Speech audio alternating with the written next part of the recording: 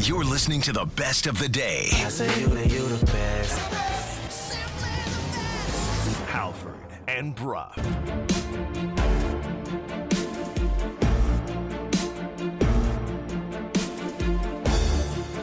.631 on a Friday, Halford Brough, Sportsnet 650. That music can only mean one thing. That's trade deadline music.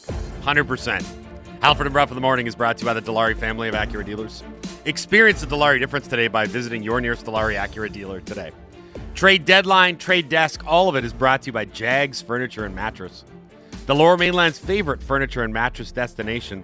Visit Jags showroom in Langley and Abbotsford or online at jagsfurniture.ca. Elliot Friedman's on the line. We're going to get to him in just 1 second. Before we do, two more bits of business I need to get to. I'll do it quickly. One, the 2023 RBC JACC Sports Dinner is coming up on March 28th. You can be a part of the dinner by entering the 50-50 draw and the Do It Cadillac raffle on now. Visit sportsdinnerraffle.com for tickets. This year's guest speaker, brought to you by ZLC, Rob Gronkowski. Gronk. Yeah, it's true. For full event info, go to jccsportsdinner.com. Andy, finally, tell the people about the tickets that we're giving away today. Yeah, a pair of Canucks tickets to Monday's game versus the Predators. Best what we learned or ask us anything. Hashtag WWL, AWA, rather. And the ticket emoji. Now, let's go to the phone lines. Elliot Friedman, Sportsnet's very own, joins us here on the Halford and Brough Show on Sportsnet 650. Morning, Fried. How are you? I'm good, guys. How are you? Gronkowski, eh? That's pretty good. That's a good get. It's a cool dinner. They usually get pretty high-profile guests, but Gronk, yeah, I imagine they just get him up there and he just spikes stuff for about 30 to 45 minutes. But let's focus on this trade deadline here. In Vancouver, I know that everyone's saying the likelihood of JT Miller getting moved today is low, but I almost want to go back and look at this last week and try and figure what the heck just went on. I don't know if you saw it or not, but last night Miller magically recovered from his week-to-week injury to participate in a game against the Minnesota Wild. He's a warrior. It's magical, really, how these things happen. Do you have any idea of what exactly has gone on or is going on or might go on? You know, I'll tell you. So I got a call this morning. I was up at 6, which is late for you guys, but I'm not a morning person. And I got a call at 6:05 from someone. And this is not, I'm going to clarify right away that this is not a member of the Canucks organization. And I pick up the phone and I say hello. And the first thing I hear is, you guys are clowns. And I'm like, okay, that's a good way to start the day. And he says to me that, we've got he says to me, we've got one guy reporting that Pittsburgh wants 2 firsts for Miller. We've got another guy reporting or Vancouver wants 2 firsts for Miller. We've got another guy reporting Vancouver turned down a trade with Pittsburgh because there was only draft picks. It's just like, do you guys have any idea what you're doing? And by this time, I've just got the phone on speaker and I'm shaving. I'm just letting the guy rant. And he just said to me that he just complained about all the stuff coming out of Vancouver about Vancouver, just saying that everything you guys are reporting is wrong. And I said to him, well, if one person reports one thing and the other person reports the other thing, then one of them has to be right. So somebody's right. And that only made this person even angrier. It was just a hilarious conversation at 6:05 a.m. I think the Canucks have their hands in a lot of stuff. I do. I'm supposed to be this fantastic insider, and I didn't see the Roenick one coming. Nowhere did I see that one coming. And so I think the Canucks have their look. This time of year is crazy. There's a lot of crazy stuff that flies around, and the biggest challenge is knowing what's true and what isn't. That is a huge challenge. And I think that at this time of year, there's so much flying around that sometimes it's hard to tell the fiction from the fact. But look, I think the Canucks have a lot going on. I would be surprised if Miller was dealt, but I've been surprised before. As for what happened with him, I think he marches to the beat of his own drum. And if he decides he wants to play, he's going to play. The person that called you, who was not a member of the Canucks organization, Was he in the no? Like, I'm trying to ask you a question without you burning your sources. It's somebody who has an idea of what's going on, and he just said like people one of the things that people talk about especially in the social media era, like things go wild, and that's the whole thing. Like social media is the mob, right? Mm-hmm. And nobody controls the mob. There are things I put out there. I think, boy, this is going to be a huge story, and it goes nowhere.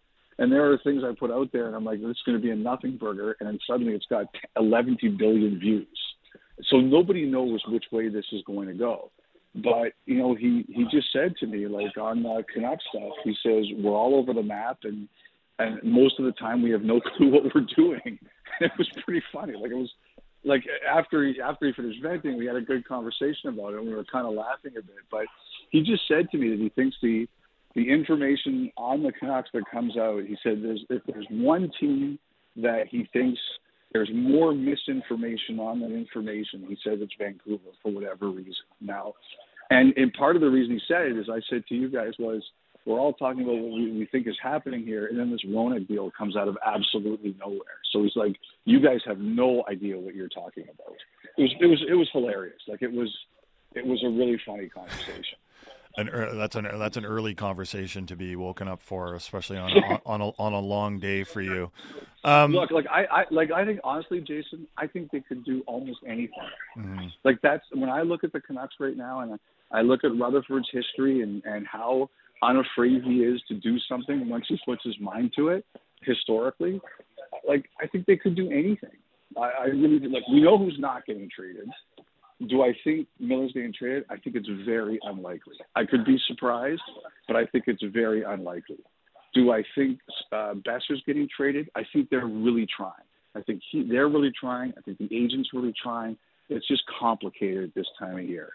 Like and then look, like could they do something else that we don't see coming?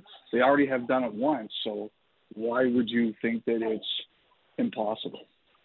Is it safe to assume that trying to make the playoffs matters for the Canucks next season? Because this is often like the question that it comes down to in Vancouver. How much does next season matter? And when they got Hronek in the door and they haven't traded Miller and they haven't traded Demko, we're kind of just sitting here and going, okay, is this just going to be a repeat of last season in terms of the narratives?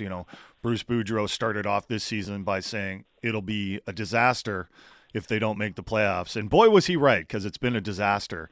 So a lot of people wondered, especially when they traded Horvat and they acquired the extra first-round draft pick, maybe the Canucks are going to be okay with taking a step back, and then they use that first-round draft pick for Hronek. And so people were like, okay, here we go again. The Canucks are not willing to take a step back next season, trying to make the playoffs. It matters to them. Is that the feeling you get? Well, I think now you have to, I think now, look, like Jason, you've been a Canucks fan all your life. You've been a Canucks fan the last little while. I think at this point in time, we all have to look at the evidence. Yeah. Right? Mm-hmm. And what does the evidence tell us? The evidence tells us that they're not in the mood for a long rebuild. I was talking to a governor on a Canadian team a couple of weeks ago, and the one thing that he said to me, and they're a team that has done rebuilds before, and he said to me that the one thing you have to remember is, and everybody forgets, and he's like, thank God everybody forgets. Thank God everybody forgets. He said it's COVID. He said, like, COVID really hammered these teams. And he said, like, I know, he said, in our organization, like we lost a lot. And does it affect how we do business? Yes, it does. And so I think when you get the DNA of the Canucks, like, they want to be in the playoffs. I would bet that because of some of the losses that came over the past couple of years, that factors into it. Now, like that's what him and I were talking about. He said absolutely when they came out of it, they talked about how we could make up for what we lost at that time. So if you were to tell me that, I don't think that's the overriding factor or anything like that, but if you told me that was a factor, I would believe it. Let's turn elsewhere in the NHL today. Who is the biggest name left out there? You know, can I answer that with a bit of a trick answer? Sure. See, I'm naturally paranoid. I think that at this time of year, I'm not generally paranoid. At this time of year, I'm very paranoid. I think there's something out there we're not seeing yet. There usually is, isn't there? Yeah, I mean, you remember a couple of years ago it was Vrana for Manta. Like, I never saw that one coming. Mm-hmm. This one this year, Roenick for that pick, I never saw that one coming. I think one of the things you look now is that all the names, like who are the names that haven't been traded yet that we've all been waiting for? Well, there's James Van Riemsdyk. So that's one. He's probably the biggest name left that we're expecting. So now you're looking at what's out there and what's out there that we haven't thought of. Like I'm still waiting for Winnipeg. I'm wondering about Calgary. 5 points out. Their math isn't good. They've got a lot of good players, especially ones who've got one more year under contract. I don't know that they're going to do anything, but they could, and those are good players that teams like. We'll see. I think there's something out there. Like I got to tell you, this morning I had some team that said to me that there have been teams calling San Jose about Mario Ferraro, and I don't think that's likely. But, it just shows to me that teams are making calls on players that you wouldn't think about. So I always think there's going to be a surprise. Do you think Steve Yzerman has something up his sleeve for this deadline, or is this more about preparing for the offseason? I think he's got his depth D out there. Like what that deal showed to me the other day, Jason, is that if you call him with something, like I think that Islander pick is potentially a very valuable asset. I think that's it to Steve Yzerman. If I get that presented to me, There's no way I'm letting it pass.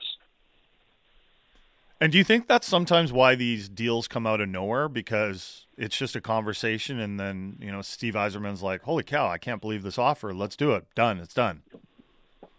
Yes. Yes, I think that happens. And also, like Jason, as much as annoying as we are and as reporters and as much we try to figure out, there's always stuff that we don't see. There's always stuff we don't see. Always. We're speaking to Sportsnet's Elliot Friedman here on the Halford and Bruff Show on Sportsnet 650.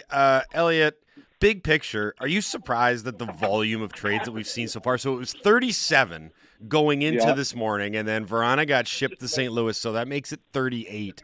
We were talking about the over-under being way lower than that just because of the very hard salary cap ceiling, so many teams being pressed up against it, and we weren't sure who was going to be a seller or a buyer, but it's completely flipped. And I wonder if we've seen all the moves and now it's going to be a sort of dry Friday or if this trend is going to continue. But overall, big picture, has it surprised you how much movement there's been at this deadline? Yes, I am. And I like it. I really enjoy it. I'm sure some of the players don't like it. I totally get it. Fans love it, Mike. That's important. Your fans, nothing interests the fans more than this, aside from the playoffs, really. But I am surprised simply because of how tight it was. One GM said to me, first you guys were complaining there's no trades, and now you're complaining there's too many trades. I said, well, by now you should know that we're never happy with anything. Yeah. I thought that was kind of funny. But I think simply that all these teams banked cap space or maneuvered LTIR, and they all knew it was probably going to happen now, and they were right. Friedge, which Pennsylvania fan base is more upset with the leadership or the direction of their team, the Philadelphia Flyers or the Pittsburgh Penguins?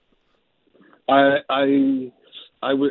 Geez, that's a great question. I'll tell you what I know. The Philly fans hated the other night. You should see how many times I got DM video of the Rangers fans celebrating the overtime winner in Philly. Oh yeah. And the Flyers fans, they were like, "This is embarrassing. This is our city." Like they're cheering for the, like they said, one guy was like to me, if the Philly fans in the 70s, if the fans in Philly cheered like a Ranger game, if the fans didn't kill them, the Broad Street Bullies would have. Like it's very jarring to see that. So, and I'll say this, I don't think Pittsburgh's done. I think they may have some more things coming. So, like, that's the one thing I always say. People say, well, why does Pittsburgh do that, or why does Vancouver do that? And my response is, I want to see it when it's over. After the deadline, I want to see what it looks like, because sometimes these moves don't happen in a vacuum. It's a move to a move. So that's kind of what I'm waiting for.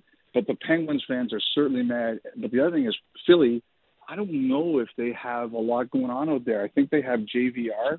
I think they might, like, other teams are offering, at least as of last night, mid-round draft picks. Pittsburgh, I still think may have something big left in them, but Philly, I'm not sure there's anything big coming out of there today.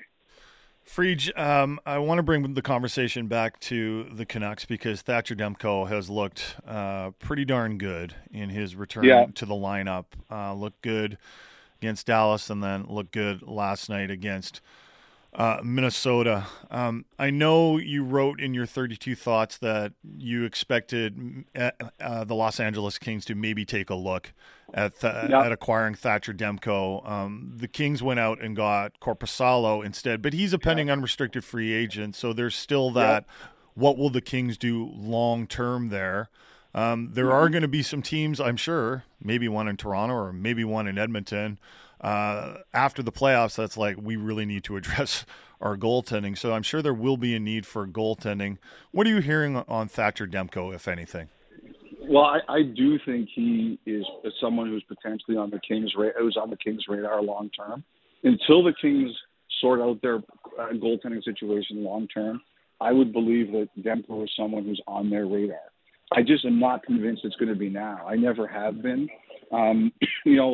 You're right. He's come back. He's looked pretty good. I just think it's a risk, simply because, if this season matters to you and it matters to the Kings, he hasn't played a ton.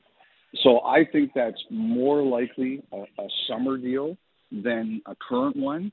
Again, I could be wrong, but I think it's more likely summer. The only thing I could see now is, guys, is that someone made this point, it was a good one to me, was, are you a team that wants Demko but maybe you're out of the playoffs?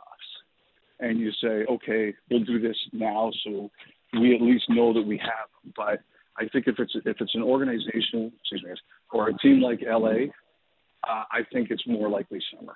Now, I want to cover all our bases here because you know what? I got to run. So okay. Make it quick. Okay. Forget about it. Go do your work and enjoy the deadline day. I'm sure you'll do a terrific job, Elliot. Thanks for joining us today. Godspeed, Elliot. Thanks, bud. Yeah, Elliot Friedman, Sportsnet's very own, here on the Halford and Bruff Show on Sportsnet 650. Maybe he's ready to break a trade. Yeah. That'd be cool. Maybe it's the Demko one. Or he just wanted to get off the phone with us. Right, he was like, enough of this. I'm going to get radioed soon. It's actually probably the latter. Okay, there was a lot to unpack there. You know what? Because he talked about Philly, and we got a couple minutes here, and I think we could use a little boost of energy. So let's do that, okay? So for those that don't know what we're talking about here, as we brought it up, it was a good question, by the way. Whose fan base in Pennsylvania is more upset, Philly's or Pittsburgh's? The Philadelphia Flyers are in a real bad state right now. They're not a good hockey team.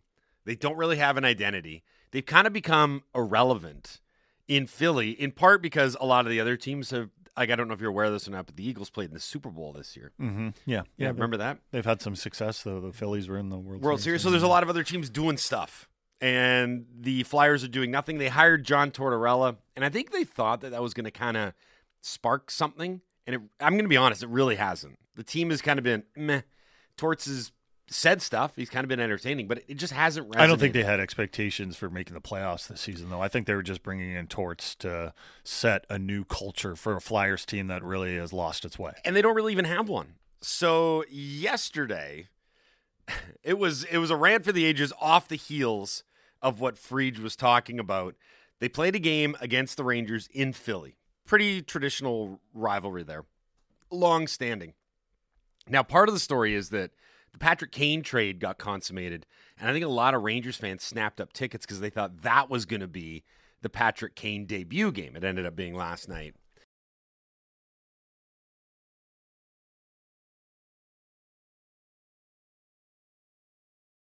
Oh, it's not that crazy that Rangers fans would infiltrate the building, but apparently it was to the point where it was embarrassing for Philadelphia, a very proud sports city, and they don't like people coming in, and they don't like people dominating the building as much as they did.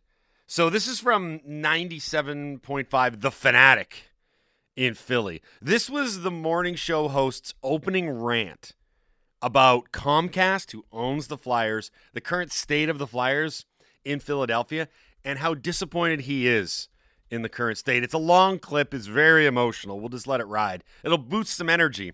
97.5, The Fanatic in Philly on the state of the Philadelphia Flyers. I got to start with the Flyers, all right?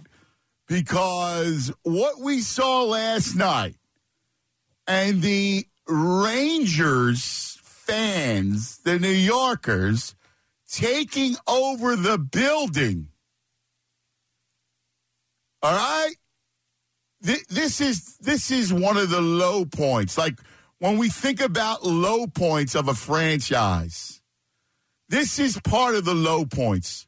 Sell the team! Sell it! Sell the team!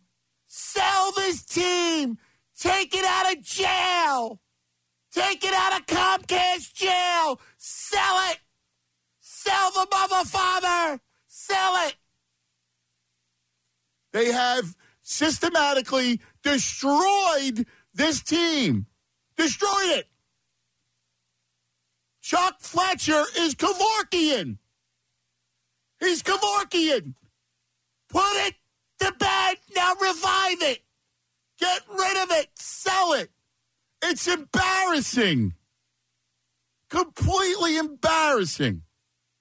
And on a night when Ranger fans take over the building, and I got news for you. Don't let anybody blame the fans, okay? Please, I don't want to hear that at all. This is disgraceful, what's happening to the Flyers.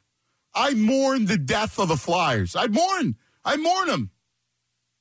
I miss the Flyers. I do. I have to tell you, over the last couple days, I've been thinking a lot about them, and I miss them. I mourn them. This is a disgrace, what's happening. So that was some American sports talk radio right so there. So good. So that's Anthony Gargano. Right. From 97.5 in Philadelphia. That is their own version of Tony G. But that is the flagship station for the Philadelphia Flyers. They're the ones that do the pre and the post and the broadcast and everything. Mm-hmm. And he came on in the morning. I mean, that's about as direct and as blunt as you can be. Also a guy that might not care about his employment. But, I mean, it's stunning in one sense to hear someone talk like that. But very reflective of how passionate the fan bases are in a lot of places. Yeah. Sell the mother father! Some people won't put up with mediocrity or a rudderless ship. They just won't. They won't have patience. They won't want to hear about a plan, or maybe not even hear about a plan. A lot of people texting, and never play a clip of this guy again. His voice makes me want to drive off a bridge. Another text, never play that again. Cringe. Yeah, that's American sports talk radio. That's what you get down there. I remember being in Boston for the something, maybe Stanley Cup final. I don't know. I can't remember. It might have been the Canucks involved. I don't know. 2011. Hard to say. Who's to say? I turned on Boston sports talk radio. I was like, yikes. Like this is it's yelling. Like it's a lot of yelling and just like really hard takes and like black and white. Oh, there's no discussion.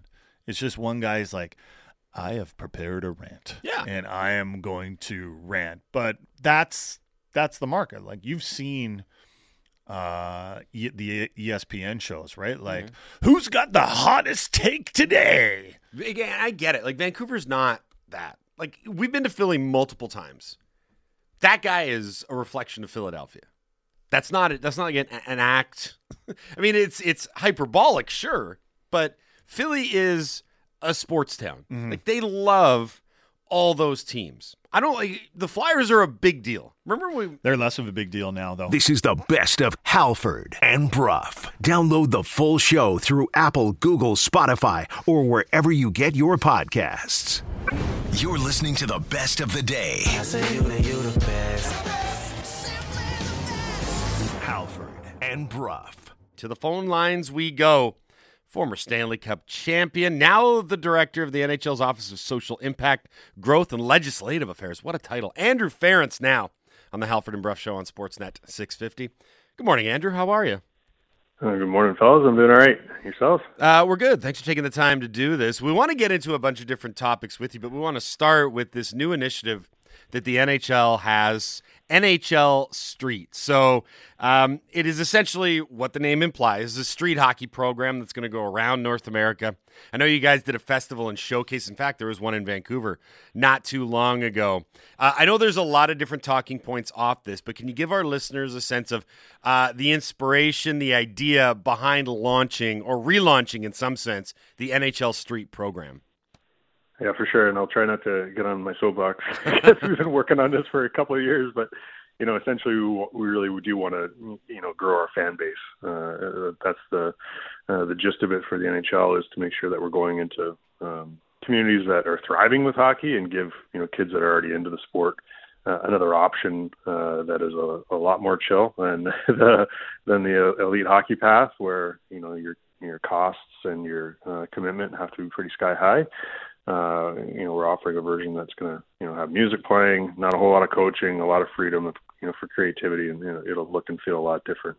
We compare it a lot to, and try to mimic the idea of and one basketball back in the day, if you guys remember that. Yeah. And obviously the real attractive part for us is to work with a partner to go into communities where we've never been, into the El Pasos of the world, into Austin, Texas, Portland, Oregon, into the Maritimes even, where we're outside of the range of our NHL clubs, which typically a lot of our programs have been run through. And so getting into all the spaces in between NHL cities is what the ultimate huge priority of the program is as well. Introduce people to hockey, but introduce them to a version of it that's pretty fun, easy to pick up, easy to access, and quite frankly, we're really not on the menu in a lot of these places. So just putting hockey on the menu of the choice for parents when they're signing their kids up for different activities for the year. It's interesting that you brought up And One and what they did with basketball. There's that documentary on Netflix now talking about the history and the arc of that whole brand and what they did.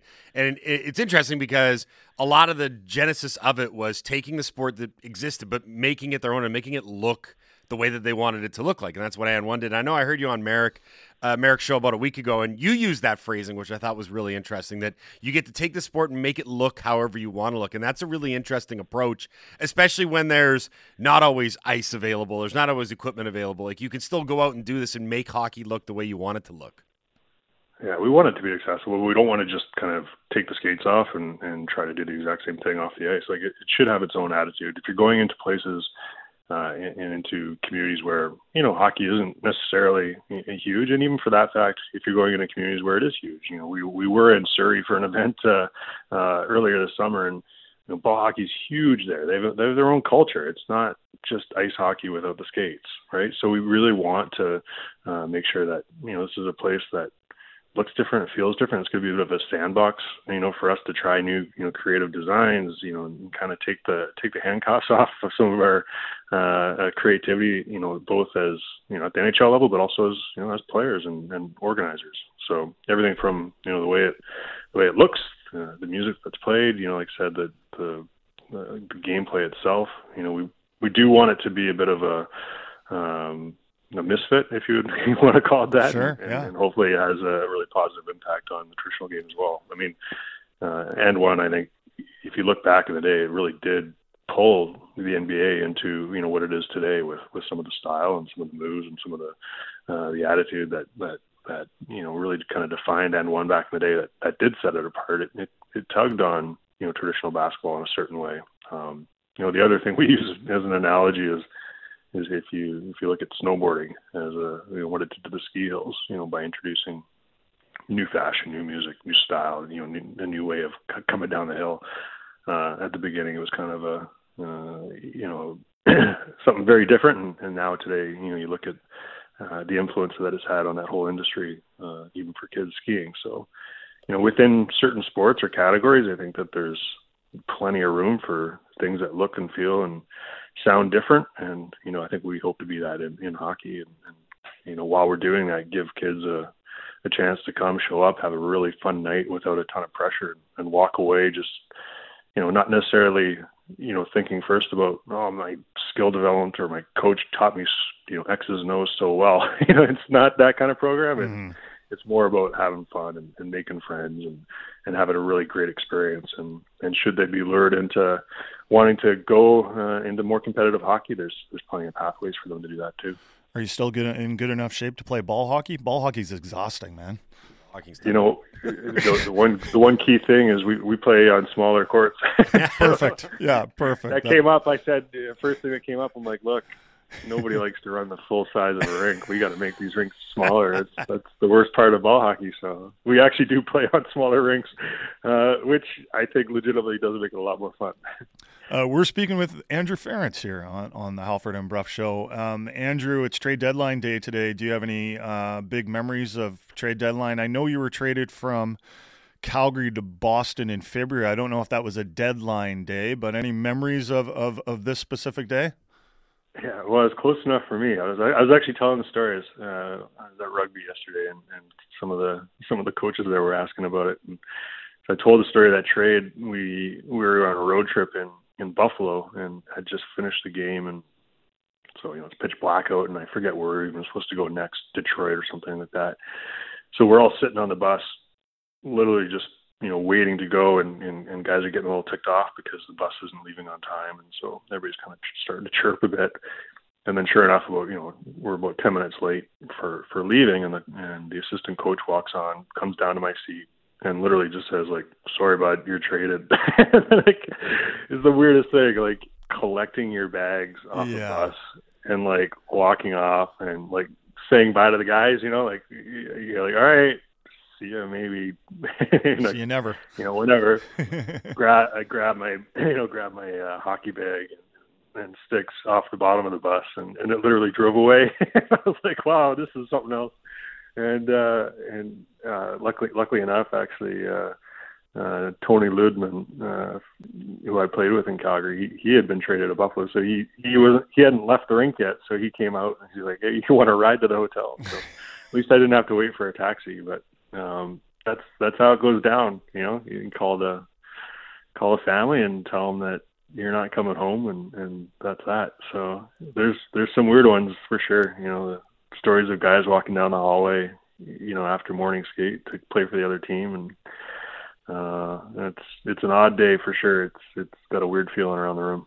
Well, you were traded to the Boston Bruins, and you ended up winning a Stanley Cup with the Bees. I can't remember which team you guys beat in the Stanley Cup final, but it doesn't really matter. So long ago. It was so long ago. Like, we don't need to rehash this.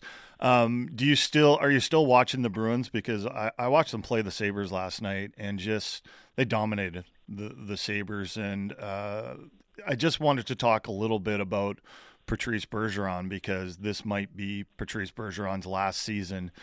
When you first saw him play, did you have any idea that he was going to have the type of career that he's had? Well, I mean, he'd probably be the first to admit it too, is like you can be as dedicated as you want and work as hard as you want, but you do need a bit of a stroke of luck to stay healthy, and all the things that you can't control have to go right. You remember he had a really bad couple concussions. So even, first, I can't remember if it was my first year in Boston or second year, but he had a really bad one, probably missed, seemed like half a year. He was out for quite a while. So, from a pure work ethic and attitude point of view, and obviously his skills are good, but it's more about the work ethic and attitude, 100%. I mean, the guy was so committed, incredibly curious about how he could get better. So him and Chara together were pretty good, because they could feed off each other's interest in bettering themselves and becoming, really great leaders and just setting the example, right? They're definitely not cheerleaders, but they do the right thing every single day. So as far as that goes, it's no surprise at all. He's just, the ultimate, teammate and person to kind of lead by example. So I'm just glad that he, like I said, has stayed healthy and has had such an amazing career, because he certainly deserves it. You've been part of leadership groups on a number of teams. You were part of the leadership group in Boston, and then you went to Edmonton and were immediately named the captain of the Edmonton Oilers. What does it take to build a leadership group? Because we're having a lot of conversations about that in Vancouver. Well, the best leadership groups, I mean, they're big, I should say. I think the full buy-in is so key, right down, and not only the players, but, the coaches and the GM, like you really need that organizational buy-in and everybody on the same page, and not just kind of symbolically, but like really believing it. So like that's the biggest thing I've seen is, we actually had a similar culture in Calgary.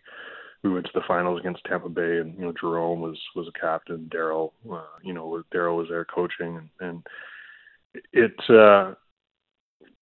you can have, I think, any kind of thing on paper or on the whiteboard saying like, this is who we are and this is our culture and this is what we want to be. But unless everybody in that room really believes it, it's, in name only. So, whether you have a great captain or whether you have, a couple guys in the room that are really great supporting cast, I think the ability to really lead takes, somebody that's able to bring each individual in, give them, a really key role, make them feel like the most important person in the room, where the fourth line guy that plays 3 minutes, he thinks those are the, most important 3 minutes that the team needs, right? And without him, we're not who we are. So, the leaders that are really good, they're the ones that do that and make sure everybody feels like that, they're an important piece of that team, and they really do feel valued and like they're part of the process. So it's tough for sure. I can tell you from experience, it's really easy to say and really hard to do, when everybody's got their own, personal goals and agendas as well, to make sure everybody is really, truly, putting the team first is way easier to say. Does it take different types of personalities in that leadership group? And maybe not, I don't want to put words in your mouth here, but there were some different personalities on that Bruins team, from you to your goaltender who was so good in 2011 to guys like, Marchand and Lucic and Patrice Bergeron. I'm sure you guys weren't always best of friends in there or didn't necessarily agree on everything. But I mean, I sometimes wonder if like having different types of personalities is actually a feature as opposed to a problem. Oh, 100%. I mean, the NHL is not about being friends. I think that's the big difference between, junior hockey and when you do come to the NHL. And that's something that we tell rookies right on day one is like, if you want to make this transition quick, like you better realize very quickly that this isn't about being buddies. And, guys are, have families and they're doing their thing, and everybody's trying to, keep their job for as long as you can. And, like I said, there's those personal agendas all over the place. So if you think it's about being friends, like that's, you're barking up the wrong tree. So the thing it is about respect. And like I said, creating an environment where everybody doesn't feel like they're trying to be something, like, they're not trying to force themselves to kind of be, what they think a hockey player is, or what they think, that team, wants them to be. It's them being allowed to be themselves, being allowed to kind of show up to the rink who they are, whether that's, like you said, our goalie, Tim Thomas, or me, who are pretty different ends of the spectrum, outside of the rink, but when you come inside the rink, we're on the exact same spectrum, right? We're there for the same reason. We're there, like I said, committed to the exact same ideals, within the locker room and when we strap on the skates. And so I think that's the big difference is kind of making that transition to, like I said, pulling on the exact same rope, when it comes to hockey and being okay with, not being on the same page outside of hockey. Right. That's fine. That's great. People are healthy when they feel like they can be themselves and they're not trying to, pretend to be something else. So you're going to get the best productivity out of somebody that's, that is comfortable, right? So if they feel like they can do that and they can feel like you still got their back no matter what, that's a really good combination.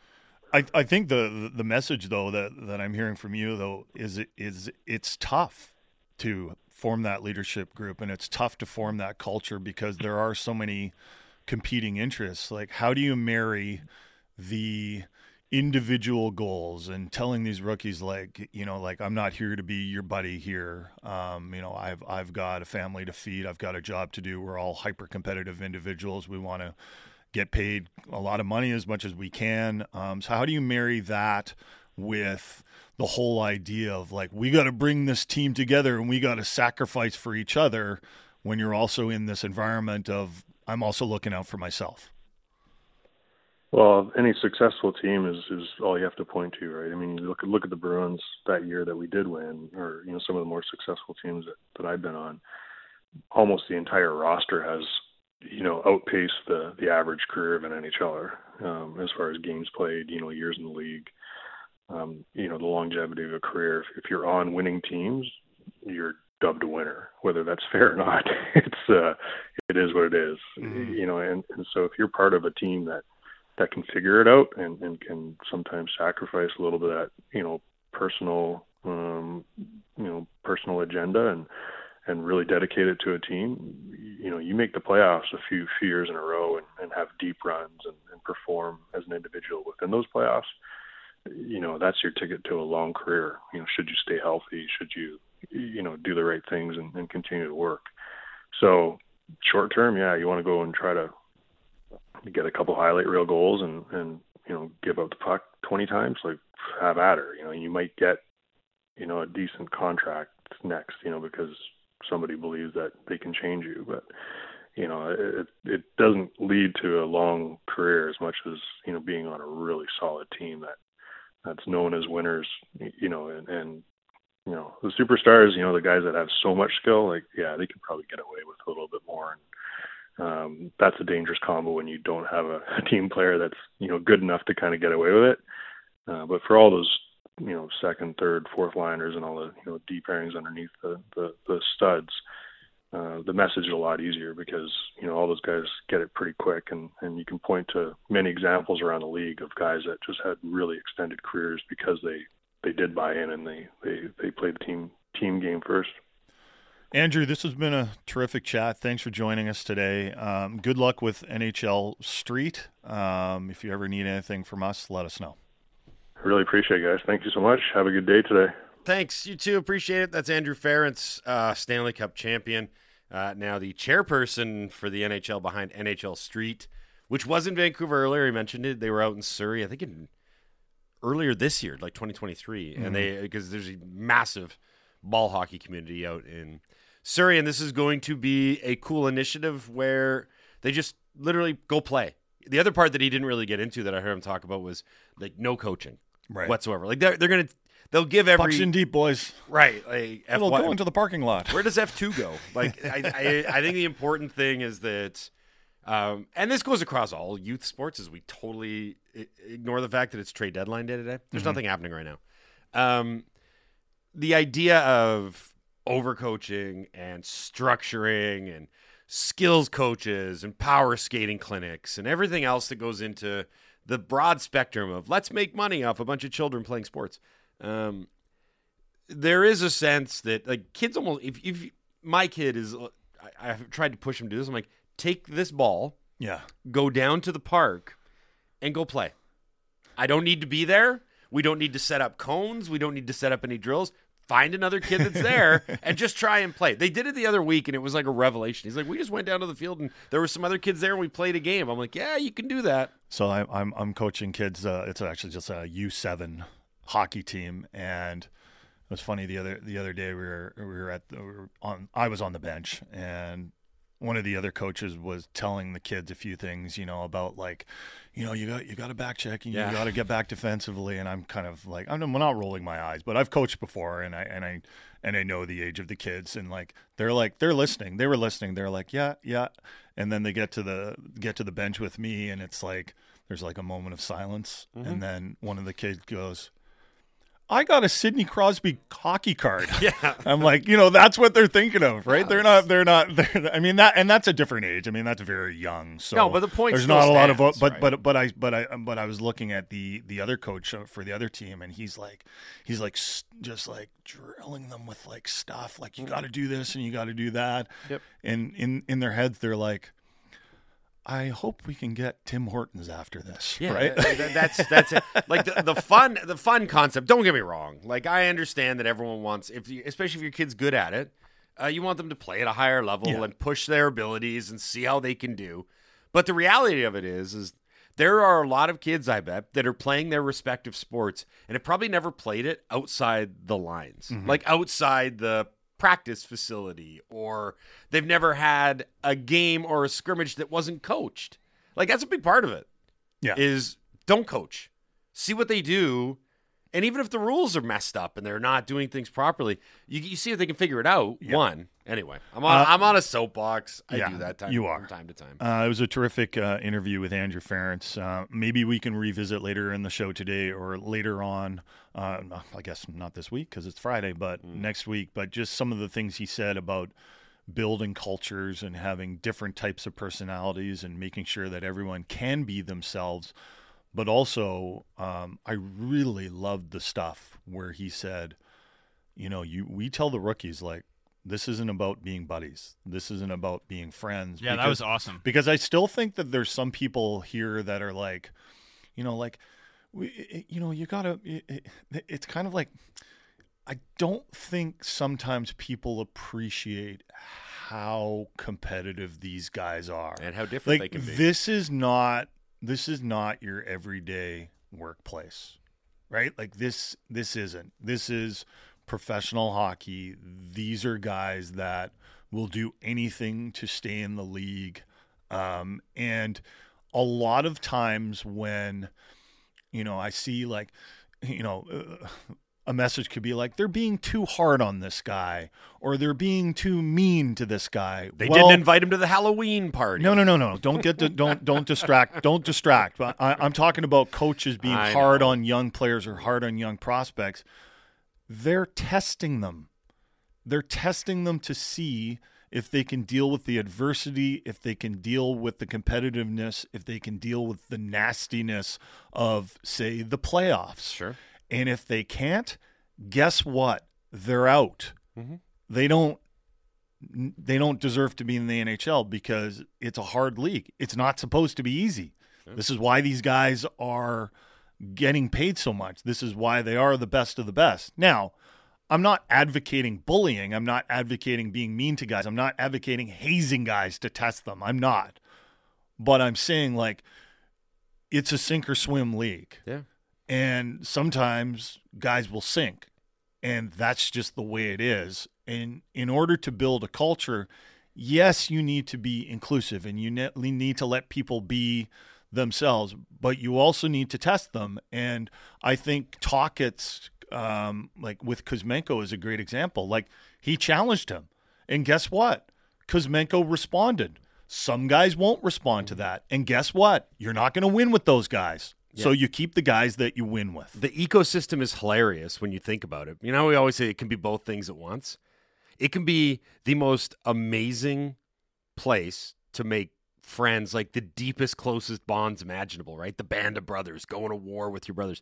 And it can also be the worst at the exact same time. Yeah. Because it's so hyper competitive and it's tough to marry the two things. It really is. And you could tell that we didn't ask him about this, but you can tell that he was saying like, yeah, we had a great culture in Calgary and Boston. Weren't you the captain in Edmonton?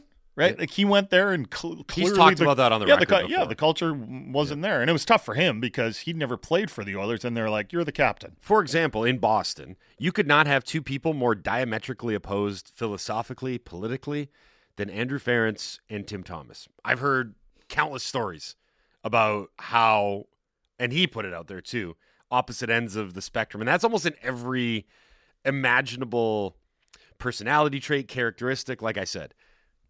And when you see them when they all unite with one another, all that stuff gets pushed to the background because they were able to forge this great lasting relationship because of strong leadership, good culture, and realizing that this is about the job, playing hockey and winning. Mm-hmm. And you can build lifelong friendships out of it. The flip side of the coin is those same things can tear a room apart and can make it divisive and individualistic, where guys just don't like one another. So, and oftentimes it's a weird chemistry thing that doesn't have anything to do with personality. A lot of the times it just has to happen. It has to do with, is the team winning?